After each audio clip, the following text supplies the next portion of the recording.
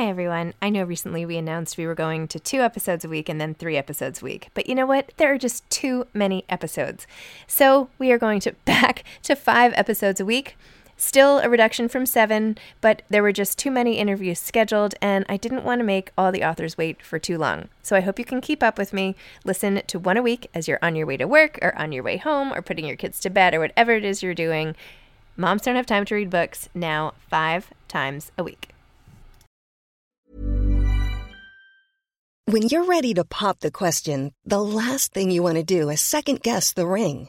At BlueNile.com, you can design a one-of-a-kind ring with the ease and convenience of shopping online. Choose your diamond and setting. When you find the one, you'll get it delivered right to your door. Go to BlueNile.com and use promo code LISTEN to get $50 off your purchase of $500 or more. That's code LISTEN at BlueNile.com for $50 off your purchase. BlueNile.com, code LISTEN. Hiring for your small business? If you're not looking for professionals on LinkedIn, you're looking in the wrong place. That's like looking for your car keys in a fish tank. LinkedIn helps you hire professionals you can't find anywhere else, even those who aren't actively searching for a new job but might be open to the perfect role. In a given month, over 70% of LinkedIn users don't even visit other leading job sites. So start looking in the right place. With LinkedIn, you can hire professionals like a professional. Post your free job on linkedin.com/people today. Wow. Nice. Yeah. What you're hearing are the sounds of people everywhere putting on Bombas socks, underwear, and T-shirts made from absurdly soft materials that feel like plush clouds. Yeah, that plush. And the best part? For every item you purchase, Bombas donates another to someone facing homelessness. Bombas. Big comfort for everyone. Go to bombas.com/ACAST and use code ACAST for 20% off your first purchase. That's bombas.com/ACAST. Code ACAST. Hi, I'm Zibby Owens, and you're listening to the award-winning podcast, Moms Don't Have Time to Read Books. If you like this podcast, you will love my new anthology called Moms Don't Have Time to Have Kids. Check it out, and you'll hear from 49 authors about all sorts of things moms don't have time to do. All the authors have been on this podcast. Also, check out my TikTok, @WithZibbyandTracy, my other podcast, Sex Talk with Zibby and Tracy. Check out Moms Don't Have Time to Write on Medium. And of course, my new publishing company called Zibby Books. And now back to our daily author interview site and a quick hello from some of my kids. Hi. Hi. Hello. Enjoy the show. Pamela Paul is the author of 100 Things We've Lost to the Internet. She's also the editor of the New York Times Book Review and oversees all books coverage at the New York Times, which she joined in 2011 as the children's books editor. She's also the host of the weekly book review podcast for The Times. She is the author and editor of 6 books: How to Raise a Reader with Maria Russo, My Life with Bob, Flawed Heroine Keeps Book of Books, Plot Ensues, The Starter Marriage and the Future of Matrimony, Pornified, Parenting Inc., and By the Book, Writers on Literature and the Literary Life. Her work has appeared in the New York Times, the New York Times Magazine, the Washington Post, the Atlantic, and Vogue. She is a former contributor to Time and former correspondent for The Economist and has been a columnist for the style section of the Times, Worth Magazine, and The Economist. Rectangle Time, a picture book for children, was published in February 2021 by Philomel Penguin Books for Young Readers. Her next book for adults is 100 Things We've Lost to the Internet, which came out in fall of 2021 and which we just discussed in this episode. So please enjoy. Welcome, Pamela. Thanks so much for coming on Moms Don't Have Time to Read Books to discuss 100 Things We've Lost to the Internet. It's a pleasure to be back. Thank you for having me. It's sort of ironic that we're on the internet as we're having this conversation. I feel like we should have, just for old time's sake, you should have been here in person. I know. I mean, everything I say and do is ironic with this book, like Instagramming about it, like tweeting about it. Like every time I post something about it, I use an exclamation point and an emoticon, both of which, have cemented the death of the period, which is one of the things we've lost to the internet. I actually thought about that one probably the most because I had this conversation recently with my daughter where I asked her to text something to someone because I was driving, and then she showed it to me quickly, and I was like, "No, you forgot the period." And she was like, "I don't use periods." And I was like, "What? Of course you do." And she's like, "No, you're not supposed to." And I was like, "Yes, you are." And then I opened up your book, and I was like, "Ugh." It's really crazy. I mean, everything that we learned in Strunk and White is not true online. It's still true in what I think of as like book writing and real writing. I mean, I love a good deployed exclamation point in a novel. It can be so effective, but in a tweet or in an email or a Slack to someone, you need at least 7 exclamation points. It really is the opposite. It's never use a period, always an exclamation point in online writing. And then in print writing, and what I sometimes think of as real writing, because I'm a little snobbish that way, it is always use a period and only use an exclamation point sparingly. But to use a period really you can come off like a real jerk. I mean, it is better to say thank you with nothing at all rather than use a period. It's or true. It's obviously true. it's best with 3 exclamation points, but better not to use a period because that's just sarcastic. You know, you're so right. I remember right after I went to business school, I tried writing this novel, and I was working with my other friend from business school, Lee Carpenter, who went on to be this like great novelist herself. And I had all these exclamation marks in my manuscript. And I remember she had this huge comment. She's like, Zibby, you cannot use exclamation marks in fiction like this. And I was like, really? So I have been self-consciously using exclamation marks since like 2004. And every time thinking I'm doing something wrong, but I'm like, I'm just going to sneak one in. I'm just going to sneak in another one. And now you're like sanctioning the whole thing. It's amazing. It's funny. I mean, what I tried to do in this book is like, it's not just like noticing that this new thing has happened, right? The new thing is the exclamation points. The old thing, the thing that isn't there anymore is the period. And it's weird that we haven't talked about it more. It's true. And I have to say, I was kind of depressed after reading this because I miss all of these things. Like, I long for these days. I have such deep nostalgic yearnings for like so many of the ones that we see. I dog-eared like all of the stuff. Oh my gosh, The Bookish Boy was actually very troublesome to me as the mom of 2 sons, that you don't see guys just like lounging about reading as much as you used to, because now they're all playing video games and doing whatever else. True. Right? I saw a man on an airplane yesterday reading a David Sedaris novel in a hardcover, and I was like, oh my gosh, that's amazing. Are you loving it? Yeah. I mean, I have 3 children and 2 of them are boys. And I have to say a lot of their peers don't necessarily read. Some of them do.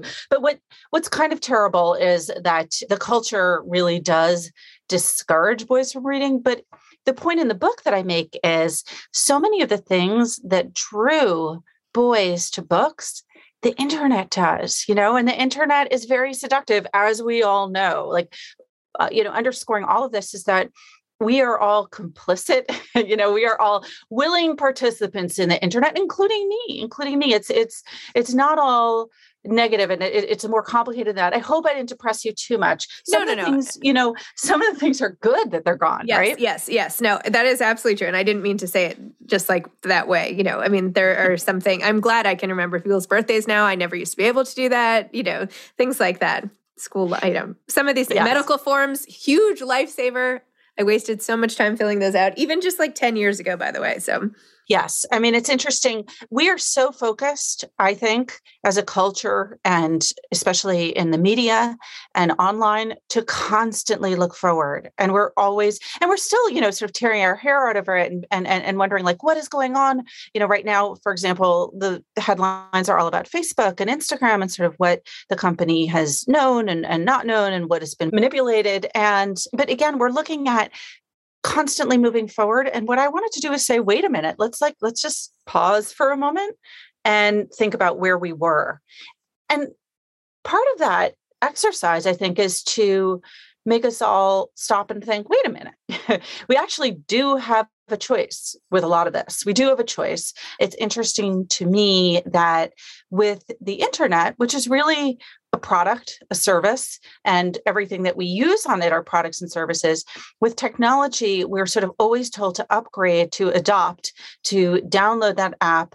And that if we don't, we're sort of ignoring the future, we're a Luddite, we're somehow, holding on to the past. And yet, those are just marketing messages, right? We get marketing messages about sweaters, about face cream, about toys for our kids. And a good number of times, a good amount of the time, we say to ourselves, oh, that's nonsense. Like, I don't actually need that sweater. That face cream doesn't actually do anything. This toy, my kid is going to hate and it's going to break in 5 minutes. We listen to those marketing messages and we take it with a grain of salt. We're skeptical consumers.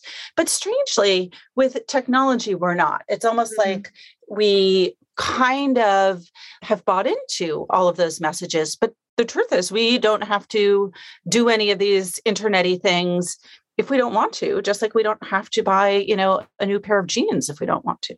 I mean, I kind of need to because none of my jeans fit, but that's okay. Yes. Well, that is the pandemic and what it has done to us. I loved your section 2 on benign neglect because I really thought that was my mother's expression. I didn't know it was so widespread as to make it into your book. She was always criticizing my parent, not criticizing, sorry, Mom, if you're listening, but she was always suggesting that I hovered too much and that benign neglect was the way to parent. And I guess you would agree with that? I don't know. Yeah, I agree with a lot of it. I mean, it's interesting to me that, and I have to say, I think that, one of the things I love most about the book is something I had really very little to do with, and that is the illustrations, which are by this amazing illustrator, Nishant Chokshi. And I think that this one is one of the ones that has this amazing, funny illustration. And so does another parenting one, which is A Parent's Undivided Attention, which has this little child, about to fall off a cliff while the mom is taking a selfie. And sadly, so true. Well, almost. Hopefully no one has died or will. But yeah, I mean, I think that a lot of the ways in which we use the internet and the ways that we allow our children to use the internet is really, and again, I'm as guilty as anyone. It's about us. It's about the parents as much as it is about kids. So one of the main reasons, for example, that people say, oh, I finally got my kid a phone is because their child is commuting to school. And they say, I want my child to be able to get in touch with me. I want to be able to reach my child.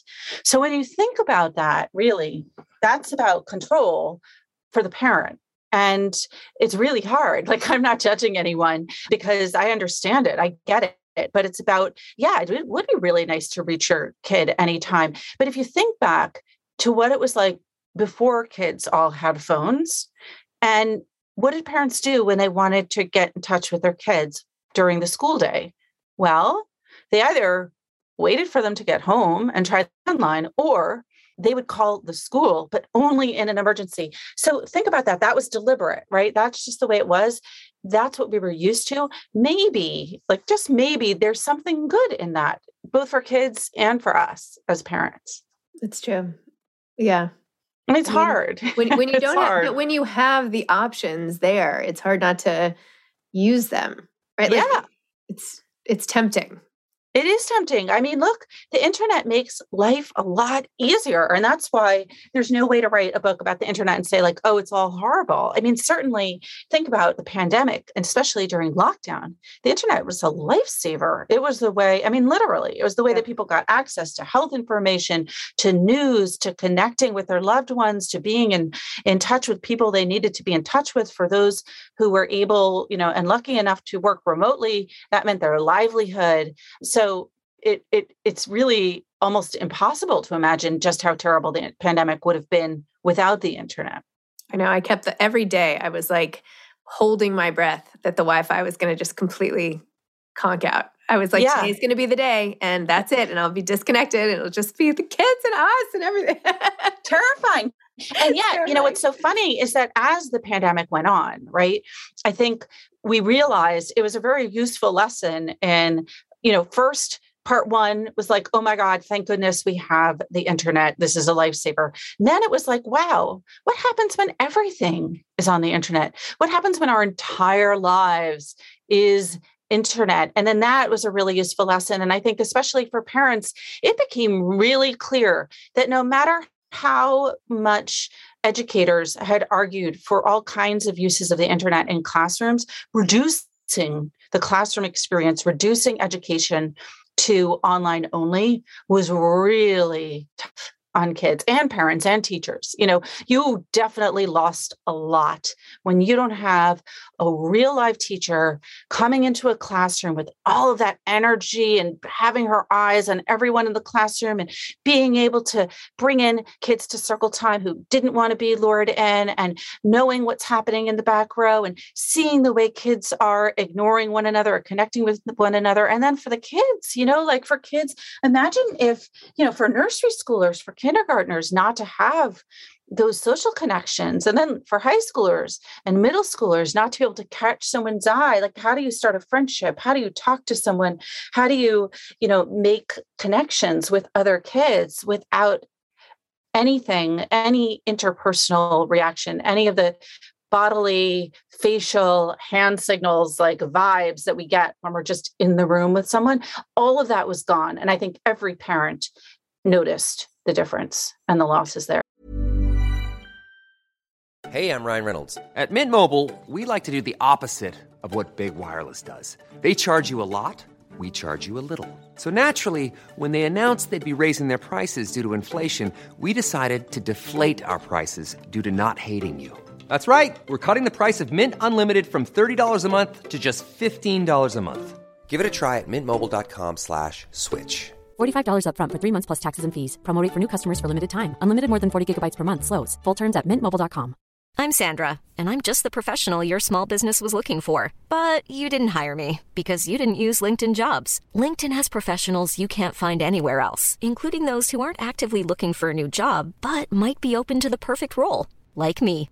In a given month, over 70% of LinkedIn users don't visit other leading job sites. So if you're not looking on LinkedIn, you'll miss out on great candidates like Sandra. Start hiring professionals like a professional. Post your free job on linkedin.com/people today.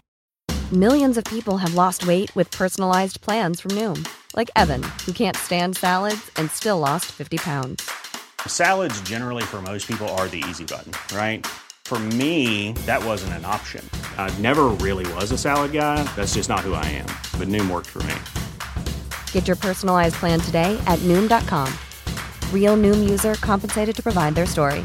In 4 weeks, the typical Noom user can expect to lose 1 to 2 pounds per week. Individual results may vary.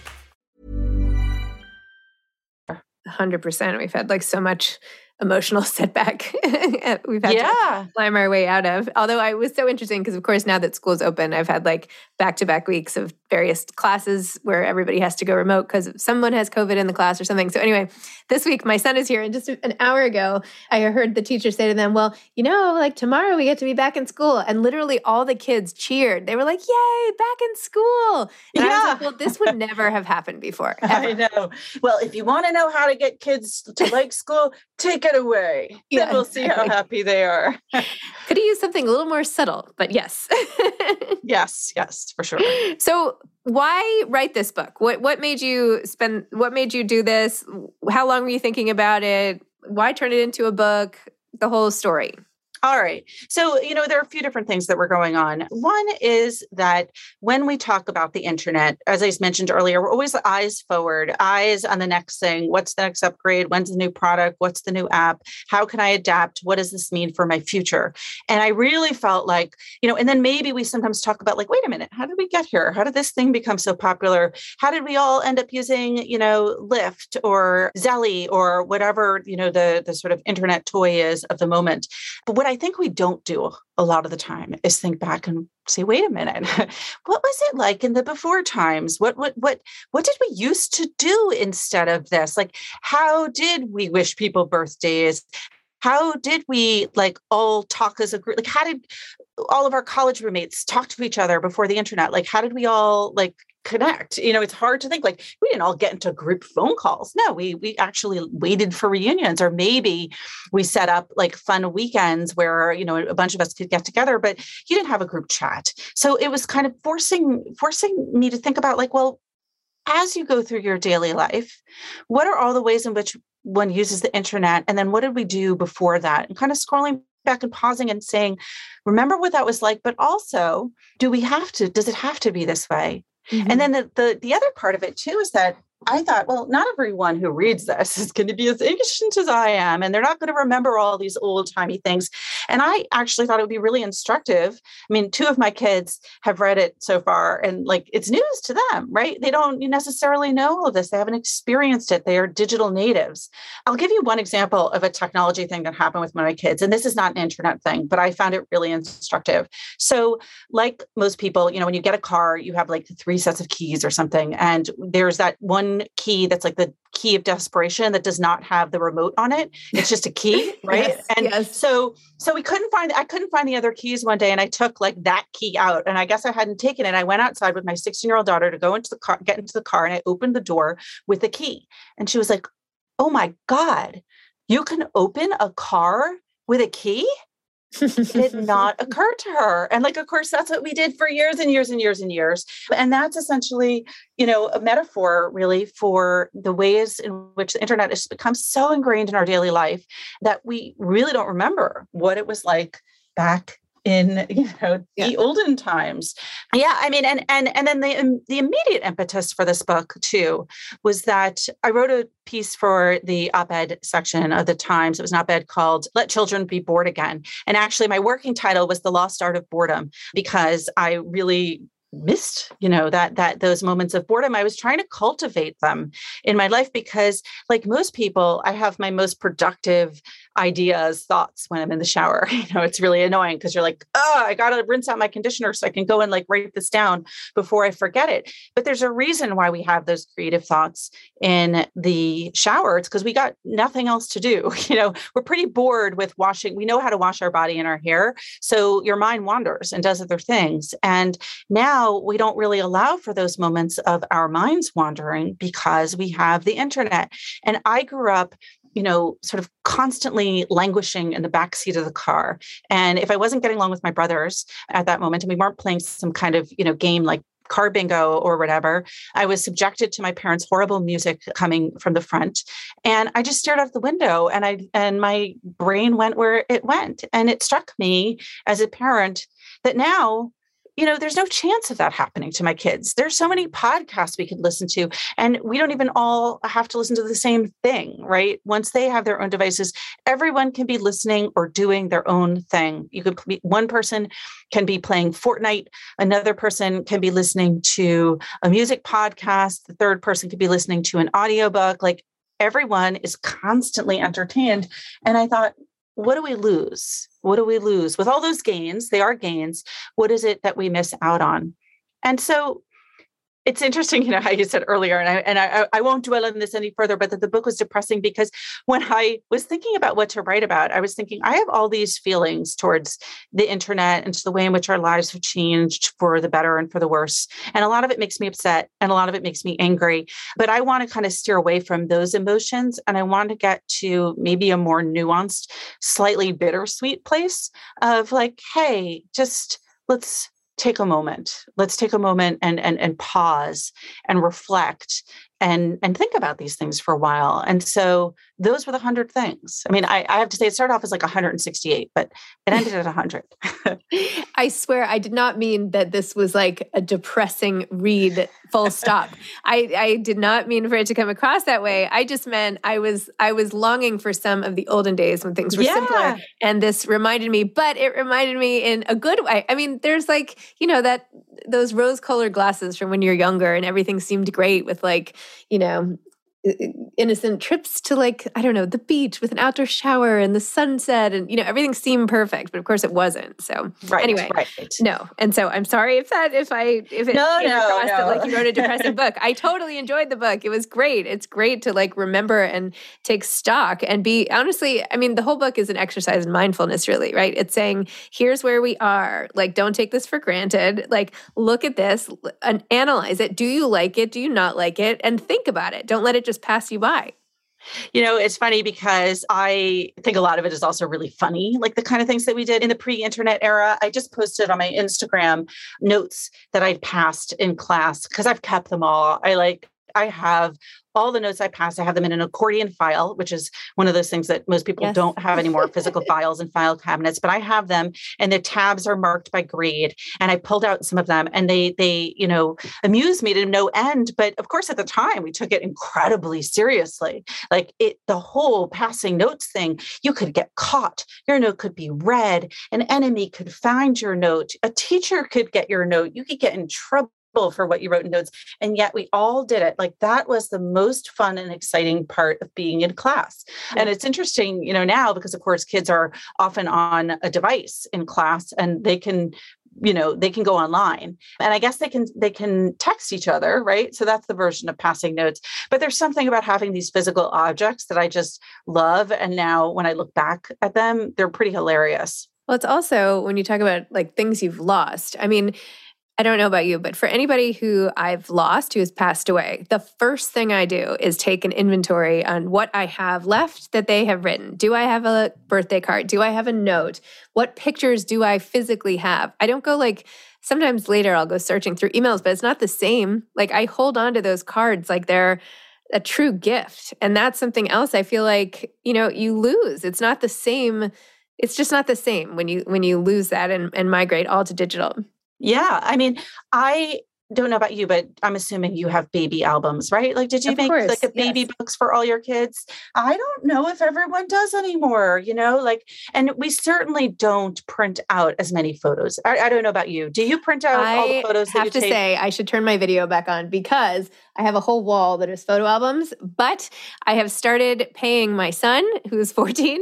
He makes me a photo album every month through the Photos app and makes it on Shutterfly. But if I have a photo album from literally every month of my life, basically. Well, you've done like an amazing hybrid internet, you know, sort of real photo thing, right? You're doing them from a website. No, I'm not pasting them in anymore. You're right. Yeah. Yeah. I mean, I have all those photo albums. And of course, they were always in like a kind of disorder, at least in my life. You know, half of them would be 4x6s and some would be 3x5s and some would be glossy and some would be matte and some would be faded and some would be ripped and some would be Polaroids. And like, you know, it's a mess. It's a mess in there. But it is interesting because I do think when you go through those physical objects, like it just brings back a lot, even the disorder, right? You can be like, oh yeah, I remember because I pulled out that photo in order to use it for this project. And then I put it back in when I was done. I must have put it in the wrong place. It's like a bunch of things just comes flooding back to you when you have the physical presence of actual 3D objects. I literally have a tote bag in the back bottom, like of my closet hidden away. It's like this black tote bag with some magazine that's no longer in business, stuffed full of negatives because I don't know what to do with them. Like I don't want to lose them. I don't know where to put them, but what if I need them? I don't know. So yeah, I hear you. You know, and speaking of magazines, there is a thing. It's one of the chapters in my book is on magazines. I mean, yes, they still exist, some of them, but so many are gone and they're not the same as they once were. I mean, remember how thick the September magazines used to be and how exciting it was. Like if you had a long flight to go to the newsstand at the airport and be like, I'm going to treat myself to every single magazine I want. And like, you would have like a heavy stack in your arms. It's true. No longer. I still do that for my kids though sometimes. Those are good. You know, if there's anything that looks interesting, I'm like, here, have a magazine. Enjoy the flight. Take 5 minutes in case your iPad dies or something. Right. There's something to those National Geographics. Also, even with InStyle, I remember when they started doing features inside celebrities' homes, and I was like, no way, we get to see inside celebrities' homes.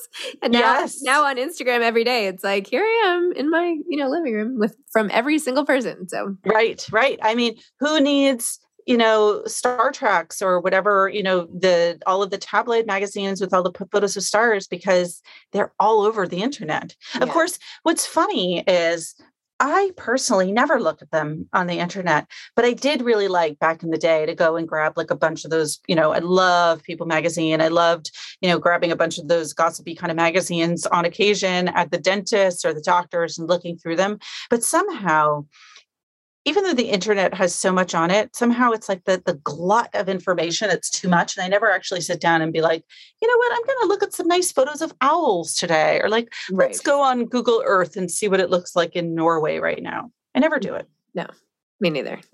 I mean, That you could. I mean, yeah, meet you in Norway. I don't know.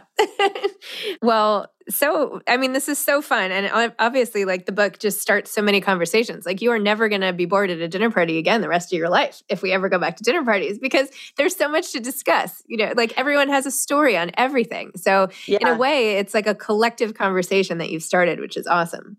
Oh, thank you. Yeah, I thought that, we all kind of talk on occasion about one or two of these things. They come up like, oh yeah, remember when, remember that? And I thought, what if you gather them all up in one place and look at the accumulation, the cumulative effect? It's really kind of startling, because then it drives home just how much things have changed. So true. Wow.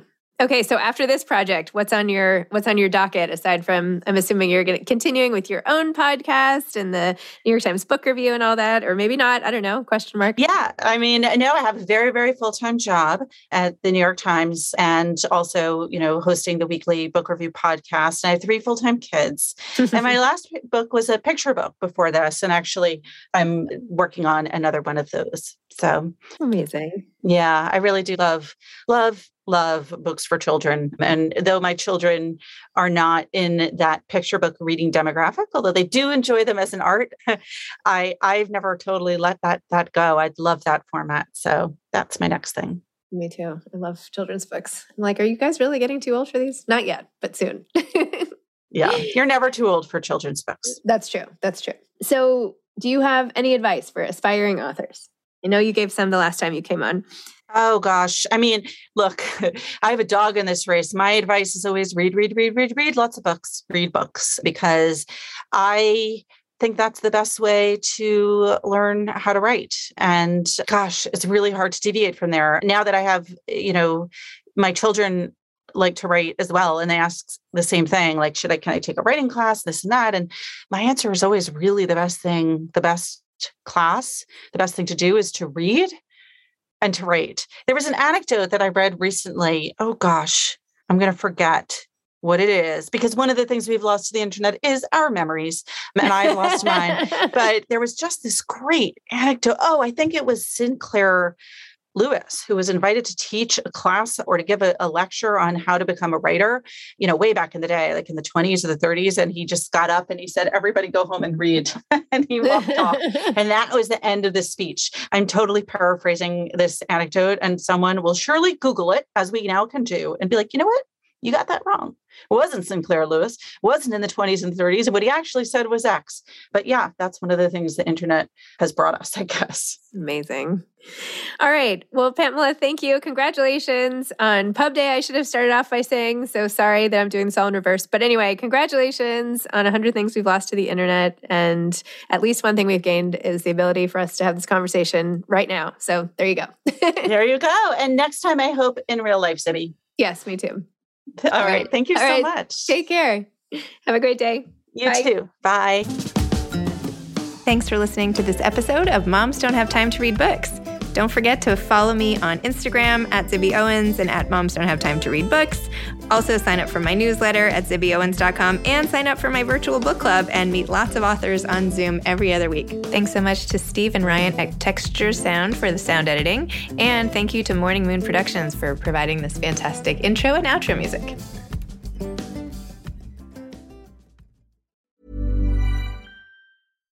Hi, I'm Daniel, founder of Pretty Litter. Cats and cat owners deserve better than any old-fashioned litter. That's why I teamed up with scientists and veterinarians to create Pretty Litter. Its innovative crystal formula has superior odor control and weighs up to 80% less than clay litter. Pretty Litter even monitors health by changing colors to help detect early signs of potential illness. It's the world's smartest kitty litter. Go to prettylitter.com and use code ACAST for 20% off your first order and a free cat toy. Terms and conditions apply. See site for details. Planning for your next trip? Elevate your travel style with Quince. Quince has all the jet-setting essentials you'll want for your next getaway, like European linen, premium luggage options, buttery soft Italian leather bags, and so much more. And is all priced at 50 to 80% less than similar brands. Plus, Quince only works with factories that use safe and ethical manufacturing practices. Pack your bags with high-quality essentials you'll be wearing for vacations to come with Quince. Go to quince.com/pack for free shipping and 365-day returns. Hi, I'm Daniel, founder of Pretty Litter. Did you know cats tend to hide symptoms of sickness and pain? I learned this the hard way after losing my cat, Gingy. So I created Pretty Litter, a health monitoring litter that helps detect early signs of illness by changing colors, saving you money and potentially your cat's life. Pretty Litter is veterinarian developed, and it's the easiest way to keep tabs on your fur baby's health right at home. Go to prettylitter.com and use code ACAST for 20% off your first order and a free cat toy. Terms and conditions apply. See site for details.